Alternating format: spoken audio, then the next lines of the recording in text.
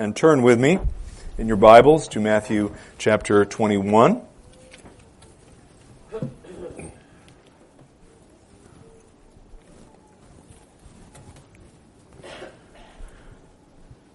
Matthew chapter 21, we'll be reading verses, actually I will back up a little bit just to remind you of the context.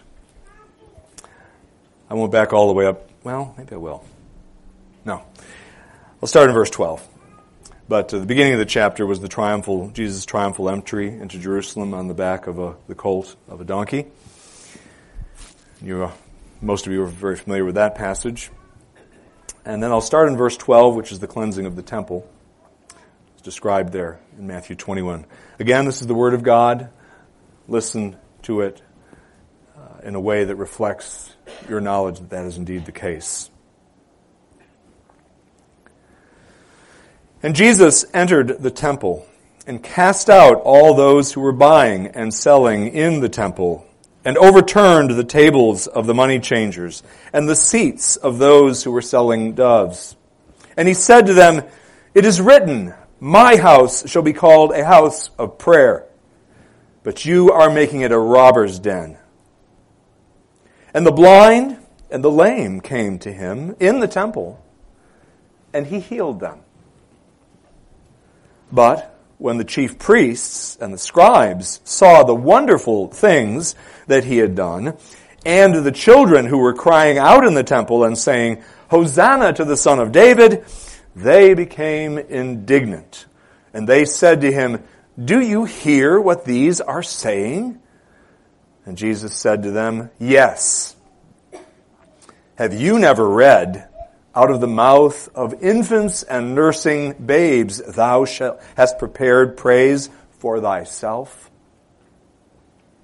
And he left them and went out of the city to Bethany and lodged there. Now in the morning, when he returned to the city, he became hungry. And seeing a lone fig tree by the road, he came to it and found nothing on it except leaves alone. And he said to it, "No longer shall there ever be any fruit from you." And at once the tree withered. Amen. I will actually stop there, even though the next couple of verses relate to this. We're not going to go there today, so I'm going to stop at verse 19. Join me in prayer once again.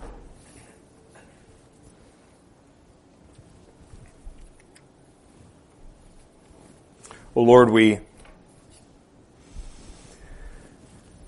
desperately need you at all times, but particularly at this time. All of us, not just myself, the listeners as well. For Lord, there is much danger that can occur or is found in pulpits across our land. There's much potential for danger in this pulpit, should I say something that was contrary to your truth. Would you please help me? Enable me not to speak anything but the truth this morning. And please enable your people to discern what is true, and if there is any error, that they would reject it, that you would grant wisdom to do so.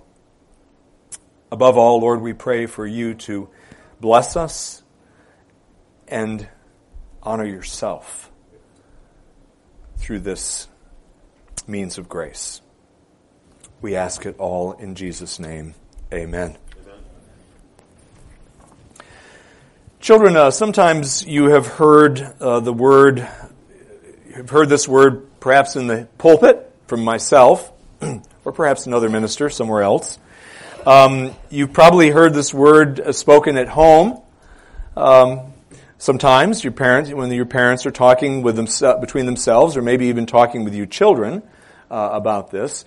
But there's a word, it's kind of a big word, it's an adult word, but it's a word you've probably heard, and I'm going to explain it to you.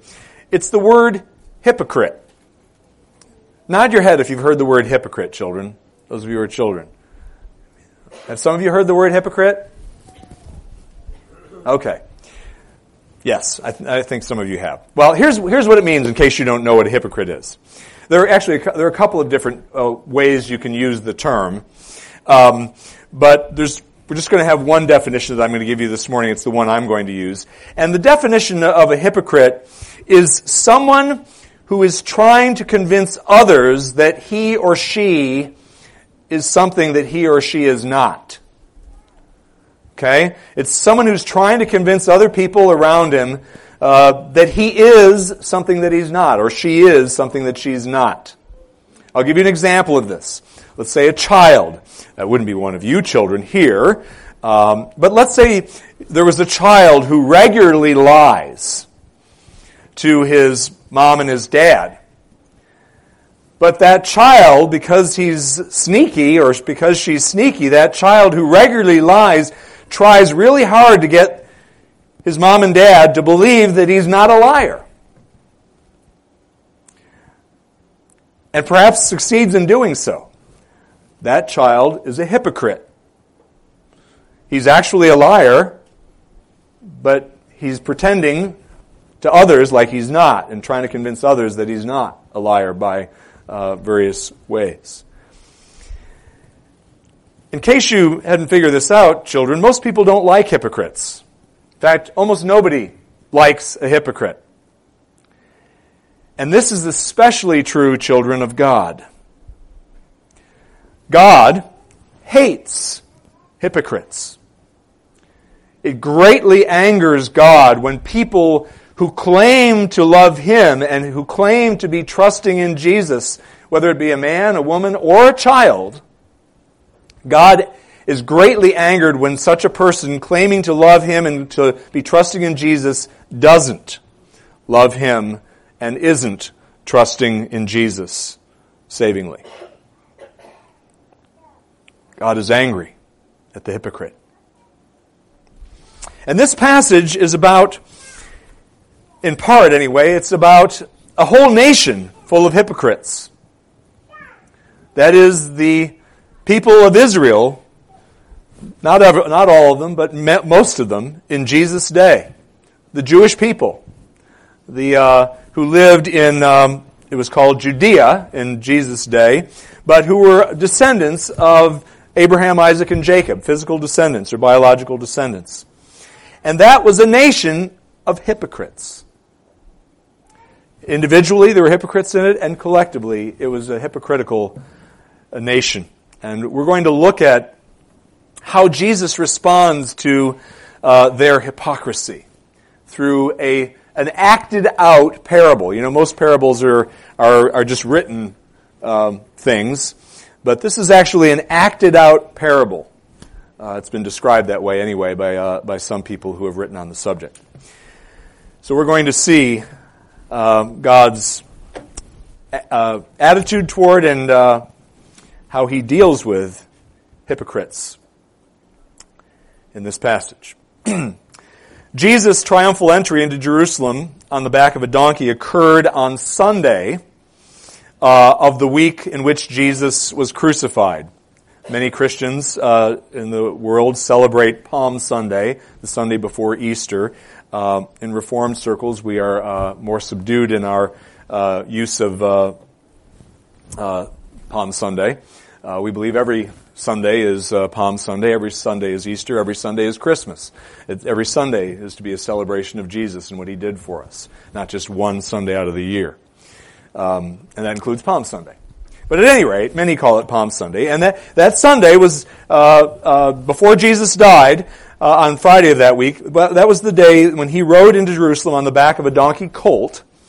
And many came out of the city to meet Him. And also there were pilgrims going up to the Passover, to celebrate the Passover from the east. And they were accompanying Jesus as He is riding on the back of this colt and meeting this crowd coming down, and everybody's celebrating Him.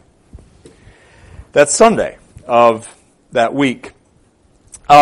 Jesus on Monday, the following day, on Monday, cleanses the temple, or drives out of the temple the buyers and the sellers and the money changers who are in the court of the Gentiles, the outermost court of the temple precinct.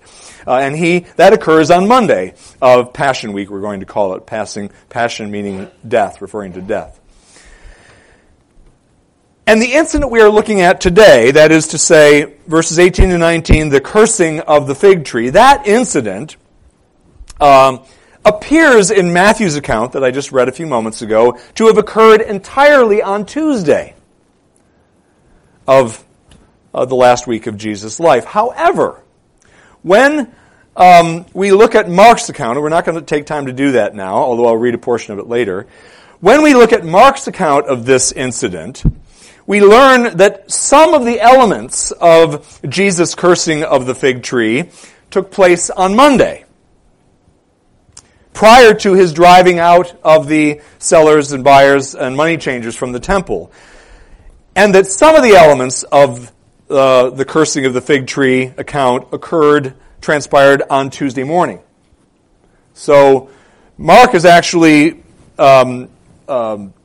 gives a fuller account, if you will, and I'm going to reference that periodically as some of the facts from his account as we work our way through this.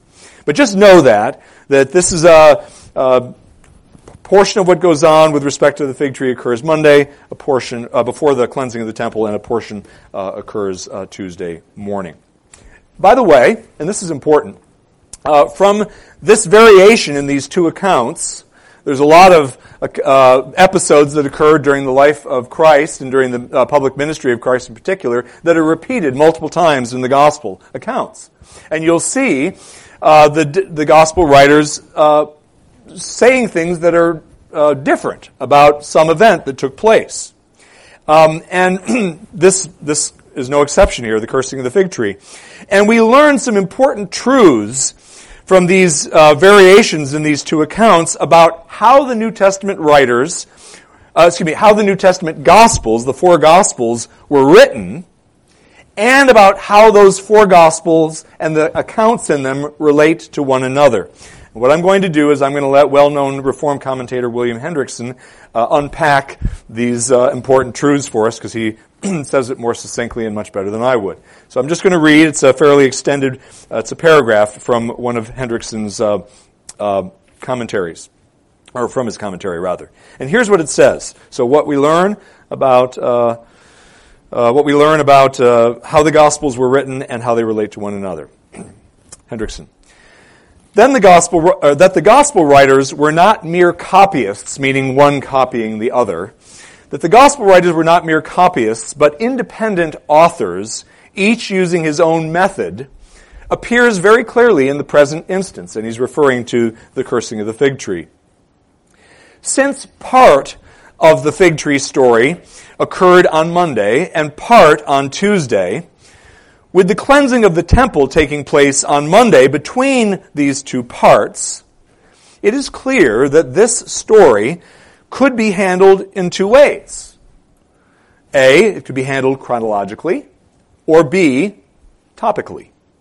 Mark, following the first method of chronology, describing the first part of the fig tree story, the part that took place on Monday in Mark. He does that.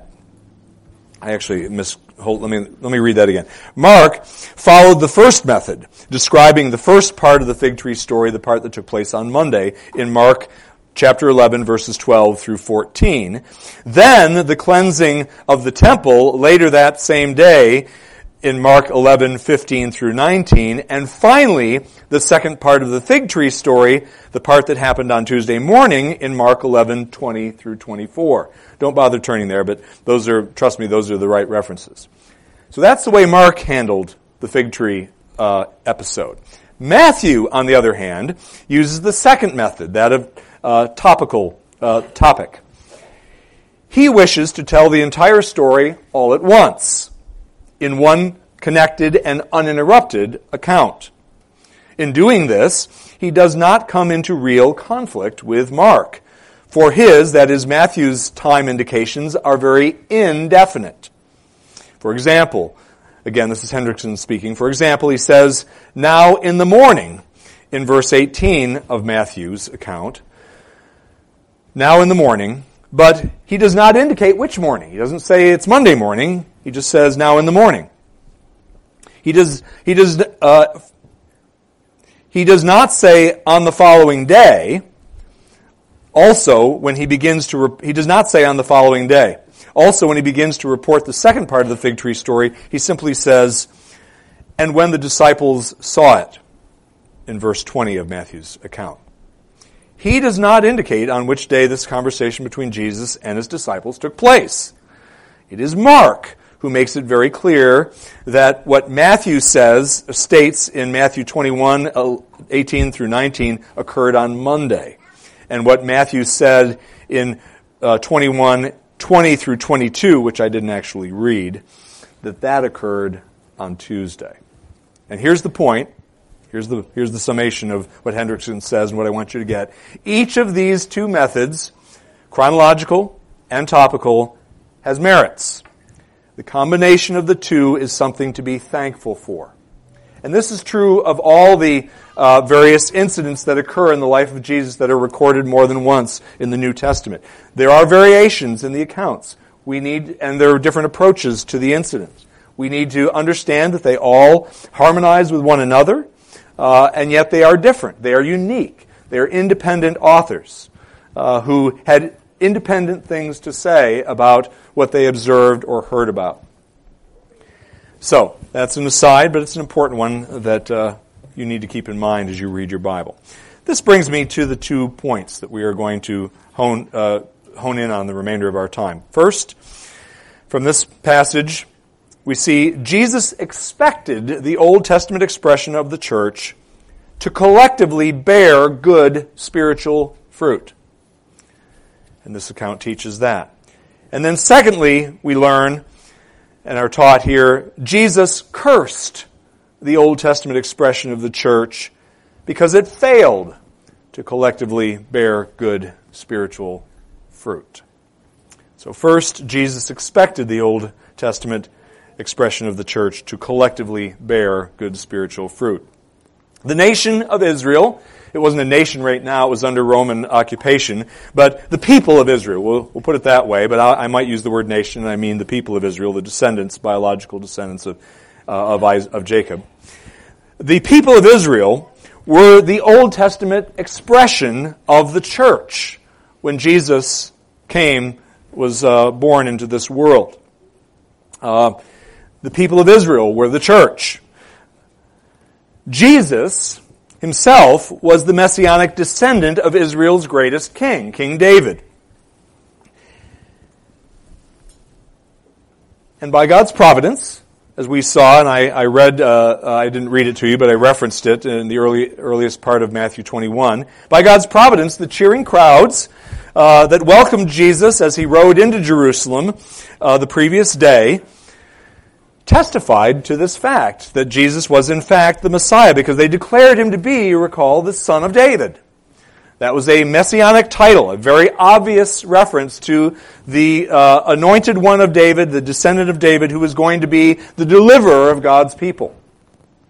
And the crowds, whether they realized it or not, confirmed that was in fact the case.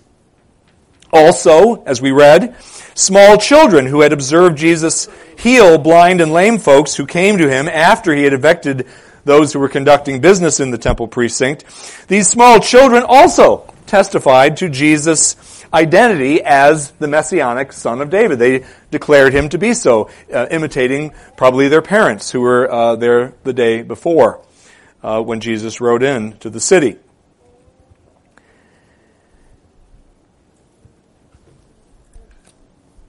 And Jesus was not only the Messiah, but because he was the Messianic Son of David, he was Israel's king.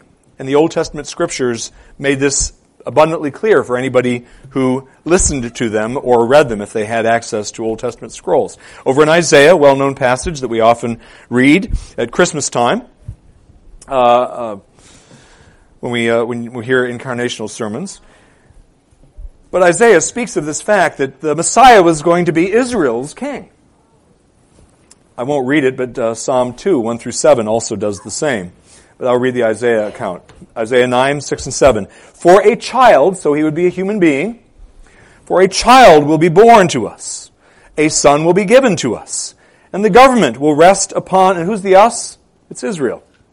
And the government will rest upon his shoulders.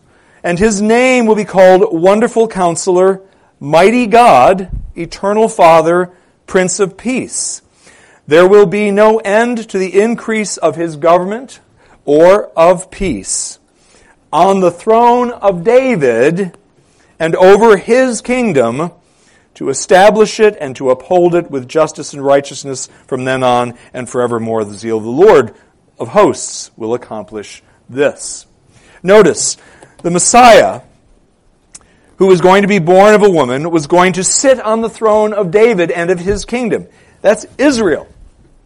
This was Israel's king. Jesus was Israel's king, and this text, which pointed forward to and prophesied his coming, speaks of that fact. And notice also, it doesn't only just speak of the fact that he was to be born of a woman, who we learn in other parts of Isaiah was going to be a virgin, but he was going to be mighty God. He was going to be the God-man. And Jesus was, in fact, Israel's God and Israel's messianic king. And so, I say all this because as Israel's God and messianic king, he had the unquestioned right to expect certain things from his subjects, from his kingdom. And specifically, what he had a right to expect from them was a proper response to him following his appearance to them. He had a right to that as their king and as their God. And the fact that Jesus expected this proper response from his covenant people of old is evident from the acted out parable recorded here in Matthew's Gospel, and also again in Mark's. The fig tree in this acted out parable clearly represents the Old Testament covenant people of God, the nation, or the people, I should say, of Israel, the descendants, the ethnic descendants of Jacob. Israel, by the way, is often in the Old Testament represented as a fruit-bearing plant or tree. I won't take the time to read those accounts right now, but in Jeremiah chapter 8, the passage that we read earlier, you notice the last verse I read, verse 13, spoke of Israel as a fig tree, that it would bear no fruit. As a vine, it would bear no grapes. Isaiah chapter 5, verses 1 through 7 also speaks of Israel as a fruit-bearing, I believe it's vine there. And there are other episodes in the Old Testament, several, where Israel is referred to as a fruit-bearing plant or tree. And Jesus himself, on an earlier occasion in his ministry, had used the figure of a fig tree to describe the people of Israel. Look with me over in Luke chapter 13.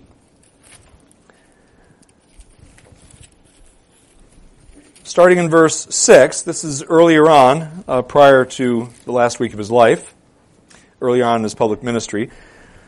These are the words of Christ himself. All the Scripture is the word of Christ himself, but you know what I mean, coming out of his physical mouth. Luke 13, verses 6 through 9. And he, Jesus, began telling this parable. A certain man had a fig tree, which had been planted in his vineyard. And he came looking for fruit on it, and did not find any.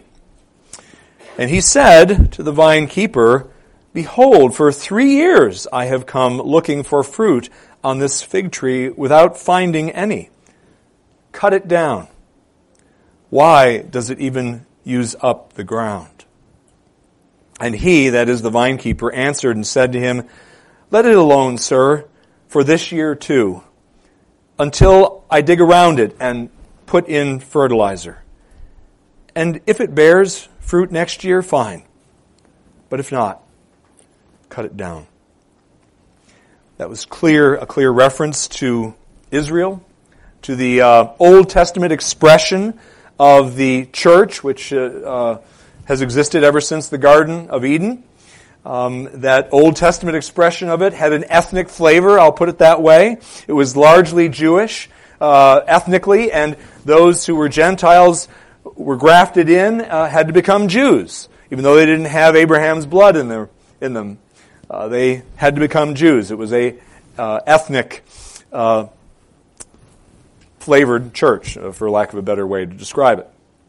And Jesus is speaking of that in Luke chapter 13. Anyway, so Jesus has already referred to Israel himself as a fig tree, and he does the same thing here in the account that we are looking at today. And he describes them this way to graphically illustrate, by his treatment of this fig tree, the eventual fate, or I should say destiny, of the ethnically flavored Old Testament expression of the church, the people of Israel. Again, it's Monday morning of Passion Week, and Jesus and his disciples are heading toward Jerusalem, coming in from the east, from Bethany, where they have spent the previous night. And again, this is early in the day, before his cleansing of the temple. And as Jesus is walking on the road, he becomes aware that he is hungry. Interesting.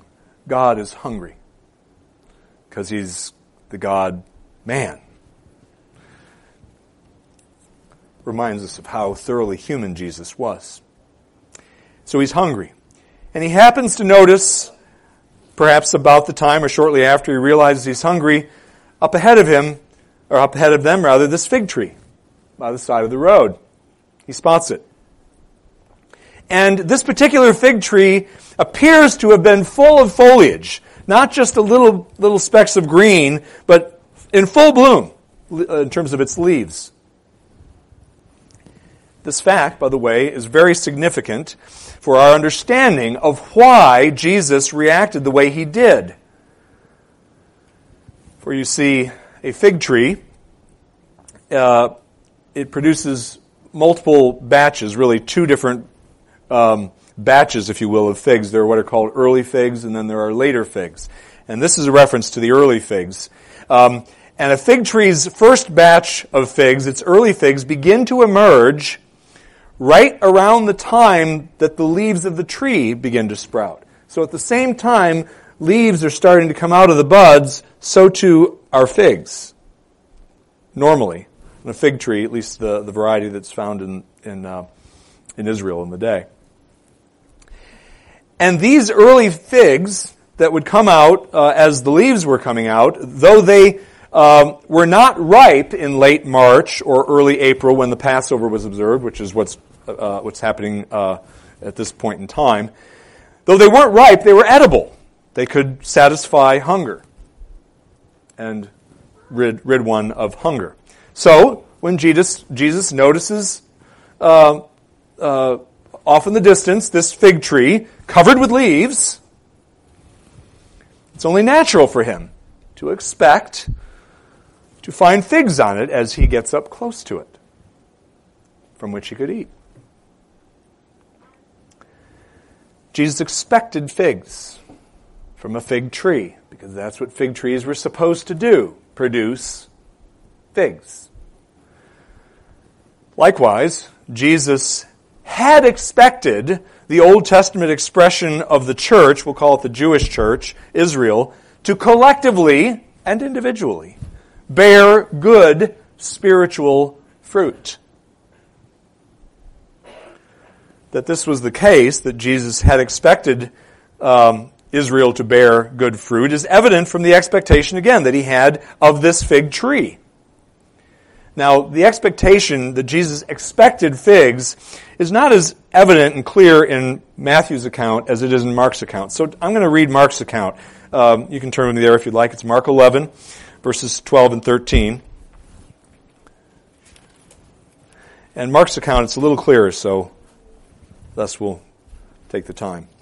Mark 11, verses 12 and 13. And by the way, remember it's given in two parts. So the fig tree episode in Mark's account finishes up in verses 20 and 21. Or actually verse 20. But we're only going to read 12 and 13. of Mark 11. And on the next day, when they had departed from Bethany, this is Monday now, he became hungry. And seeing at a distance a fig tree in leaf, he went to see if perhaps he would find anything on it. You see, he went purposefully, approached the tree, because why? Because he expected to find fig trees on it. And when he came to it, he found nothing but leaves. For it was not the season for figs. By that, he means ripe figs. Remember I said they don't become ripe really until late May or early June, but they're edible in early August. Excuse me, not August, April. There we go, or late March. They're edible. So, as you can see more clearly from Mark's account, he expected figs. That's why he approached this tree. Well, what was and again, the tree points to Israel. It's teaching about the nation of Israel in Jesus' day. So that was physical fruit that he was looking for on the tree, but he was looking for spiritual fruit from Israel. He expected spiritual fruit from the church. What spiritual fruit did he expect from his covenant people, Israel? Well, as Israel's Messiah, he rightly expected to be individually and corporately received, honored, loved, and worshipped, and obeyed by the entire nation. And he was to be received that way, loved that way, obeyed that way, worshipped that way as their king and as their God. Their covenant-making God with whom they were in covenant, externally at least. And this was especially true, this expectation especially applied to Israel's spiritual leaders and to the inhabitants of the city in which God dwelt in a special, unique way, the inhabitants of Jerusalem, who had access to the temple anytime they wanted to, who could see the temple and and what it taught through the way it was designed and so on, and what transpired there.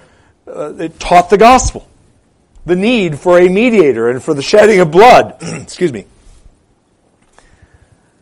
and for a high priest who could intercede between them and God.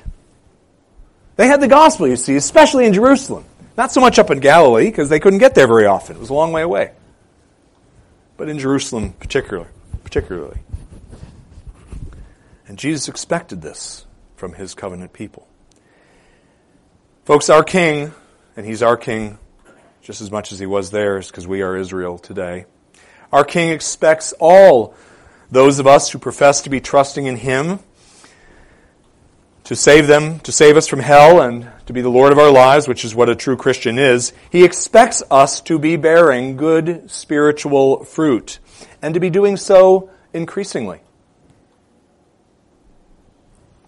More than expecting such spiritual fruit from us, he, the Father, and the Spirit require it of all those whom they will bring into heaven when we leave this world. This dovetails nicely with what we were learning in Sunday school this morning, actually. It is not good works. I'll read the verses first, and then I'll comment. Getting ahead of myself. In 1 Corinthians chapter 6, verses 9 and 10, we read this that points to this fact. Or do you not know that the unrighteous shall not inherit the kingdom of God? Do not be deceived.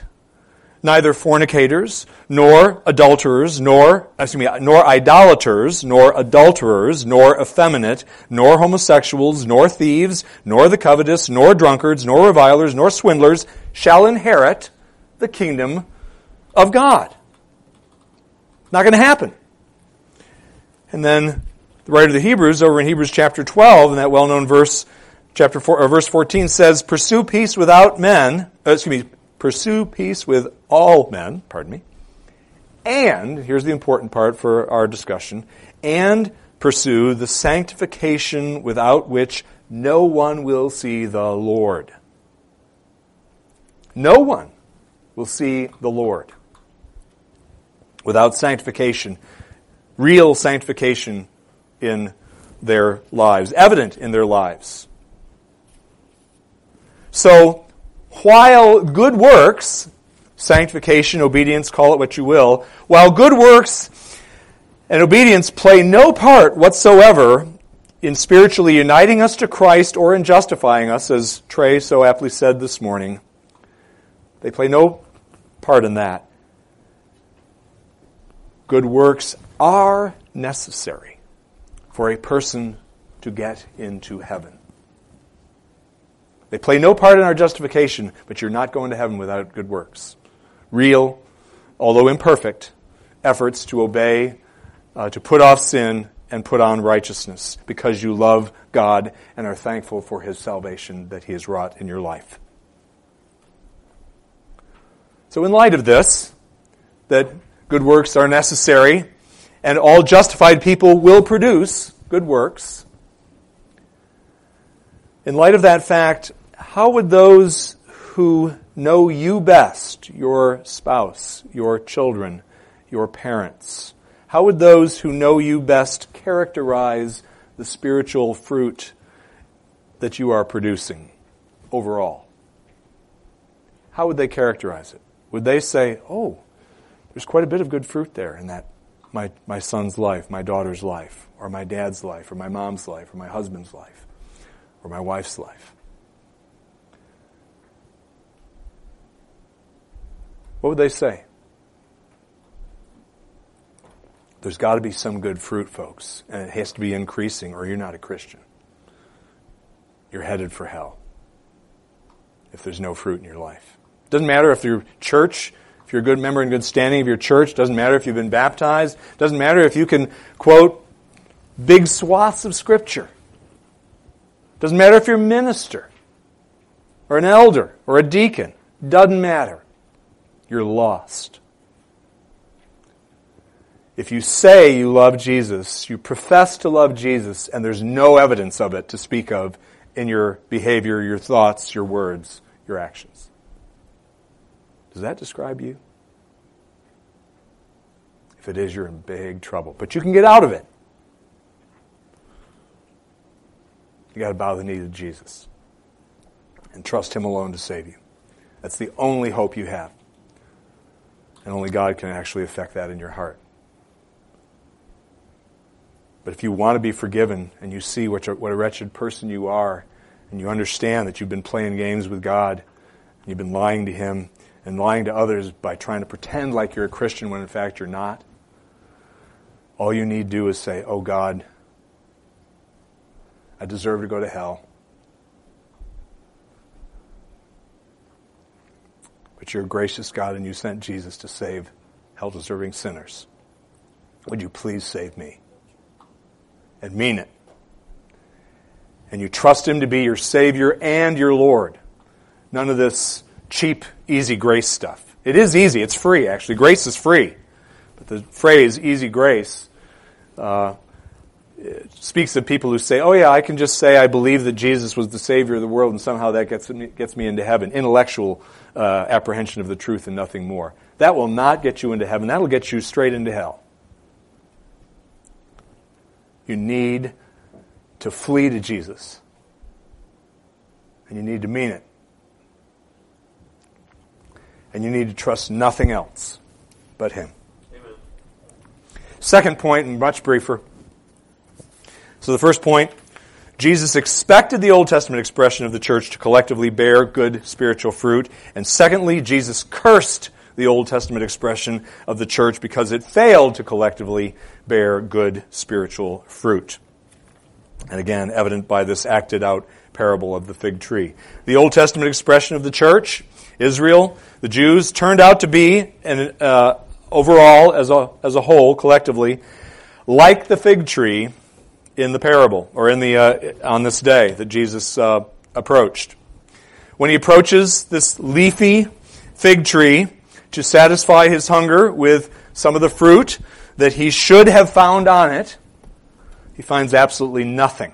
It's bare. Just leaves, no fruit. The tree's full foliage promised much in the way of fruitfulness. There ought to be a lot of figs on there because that's a green, leafy tree. But it failed to deliver as advertised. It was a dud. It was a deceitful tree, if you will. And like this duplicitous fig tree, the Old Testament people of God as a whole gave the impression of being fruitful at a glance. Just remember what's going on right now as Jesus is approaching Jerusalem Tuesday morning, Monday morning and then later Tuesday. Think of what's going on. The temple is bustling with people engaged in or about to engage in, preparing to engage in religious activity. It's Passover. This is the feast that God ordered the people to celebrate. They were going to go up and do their thing. And many people were doing it. Yet, like this pretentious tree, the Old Testament people of God had collectively shown themselves to be devoid of spiritual fruit upon closer inspection by their king.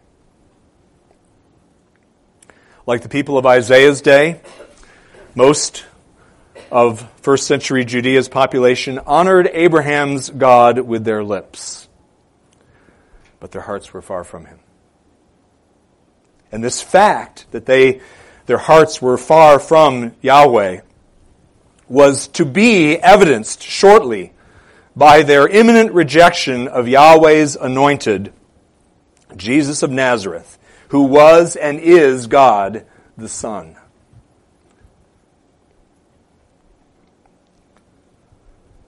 It was going to happen within the next couple of days.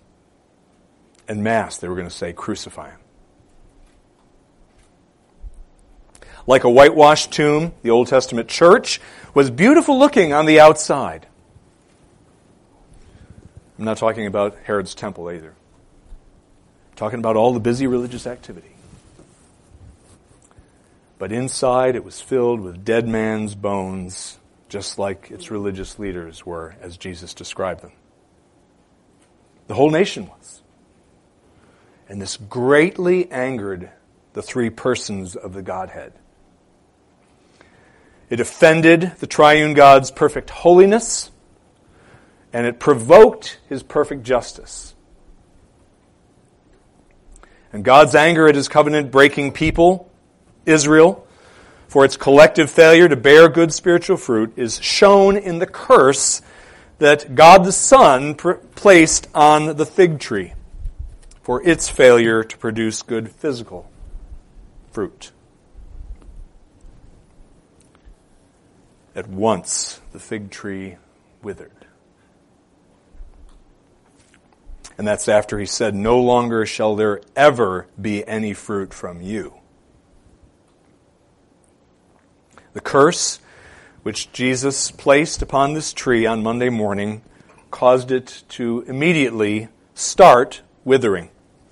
The reason I say start withering, Mark's account makes it clear that by the next morning it was completely withered and dead, Mark's words, from the roots up. Again, Matthew's looking more topically at what took place. Mark's a little bit more careful about his chronology, more particular about his chronology of how things went. But they're essentially saying the same thing. So, the curse that he brought caused the tree to start to wither and be fully withered by the next morning and dead. That was the curse on the tree. However, the punishment, the curse which Jesus exacted on Israel, the Old Testament people of God in 70 AD, when he came to her in judicial wrath in the form of Titus's Roman army, that punishment was cataclysmic destruction of the once holy land and its people. This included laying waste to her spiritual capital, Jerusalem, And it included the raising of his own earthly dwelling within Jerusalem, and that raising that he decreed that Titus do symbolized his utter abandonment of the Old Testament, this Old Testament expression of his church in its ethnic Jewish form. He was done.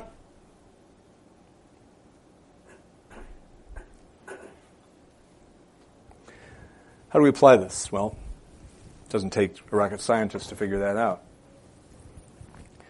It applies corporately, and it applies individually to us. It applies corporately in that this is a warning to all local expressions of the church and to all larger denominational expressions of the church. You better produce fruit. God is a loving Father, and He loves His children, and we are objects of that love.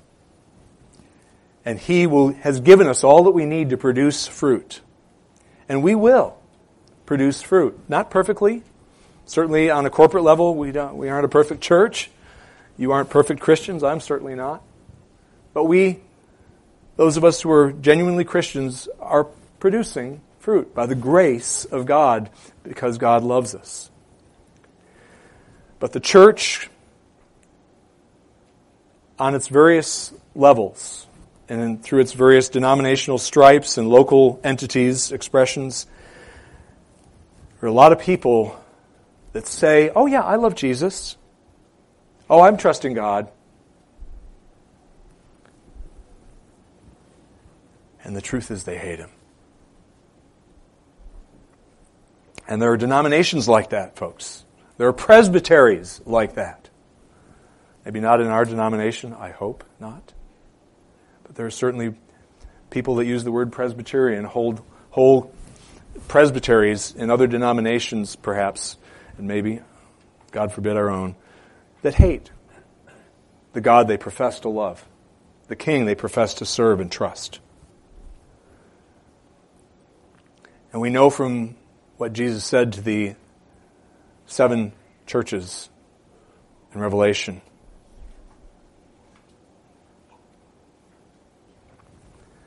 if you don't bear fruit, I'm going to take your lampstand away.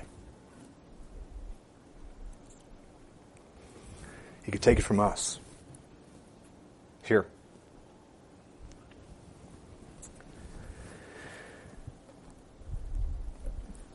It also applies to individuals, this text, who profess, again, to be trusting in Jesus, but who are not diligently striving to honor Him in the way they live their life. Individuals who are not striving to put off the sin that God hates, that yet remains within them, and are not striving to obey God's will as it is set forth in the Holy Scriptures, particularly as it's summarized in the 10 Commandments. Yes, all 10 of them, including remember the Sabbath day to keep it holy.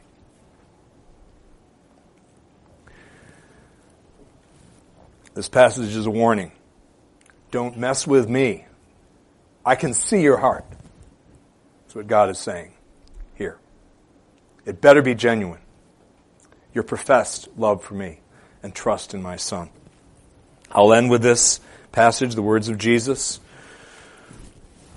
His warning to you and to me, to all of us. That we might be sobered, not, if you're a Christian, we don't need to be terrified by these words. We need to be sobered, and we need to be humbled that this could be us. But we don't need to be scared. But if you're here today, or if you're listening remotely, and you're just going through the motions of religion, you need to hear this and know that God is saying this to you. Matthew 3. This is John the Baptist. Starting in verse 7 through verse 10. These aren't all John's words, they're Matthew's words, but it's the passage describing John the Baptist preaching. This is what the Lord says. But when he, John the Baptist, saw many of the Pharisees and Sadducees coming for baptism, he said to them, "You brood of vipers, who warned you to flee from the wrath to come?" Notice that. And then we read, "Therefore, bring forth fruit in keeping with repentance. And do not suppose that you can say to yourselves, 'We have Abraham for our father.' For I say to you that God is able from these stones to raise up children to Abraham." I think the stones were the Gentiles. I think that's us, actually. He goes on, "And the axe is already laid at the root of the trees. Every tree, therefore, that does not bear good fruit is cut down and thrown into the fire." That is a reference to hell, eternal consumption by the wrath of God. And you will experience that if you are not clinging to Jesus and Jesus alone.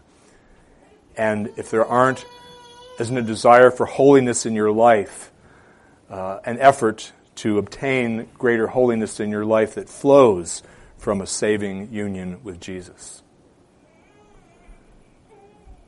We all deserve the fire.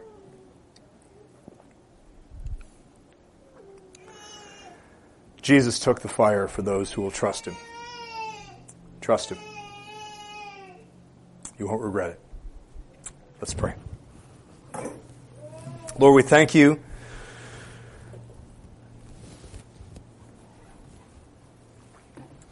We thank You for passages about covenant breaking that sober us. They should. It's scary. Because we, apart from Your grace, would all be covenant breakers destined for hell, like many of the false professors in Jesus' day. We thank You that by Your grace, we are not, those of us who are resting in Christ alone for our salvation, we are not represented by this withered fig tree. Thank You so much that You save hell-deserving sinners through Christ's atoning work. Thank You for saving us. We pray that You would, as You have promised to do, cause us to persevere in faith, in repentance, and in good works until that day when we come before You face to face. And we pray that we would do this, Lord, solely because of hearts that are filled with love and gratitude to You for what You have so kindly done for us.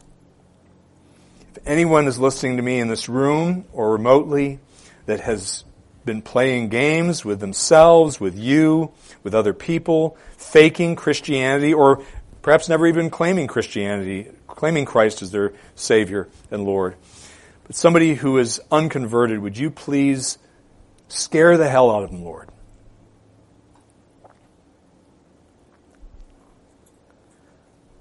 And lead them to Christ. For it's in His name we pray. Amen. Amen. Receive now God's blessing. Now may the God of peace Himself sanctify you entirely, and may your spirit and soul and body be preserved complete, without blame, at the coming of our Lord Jesus Christ. Faithful is He who calls you, and He also will bring it to pass. Amen.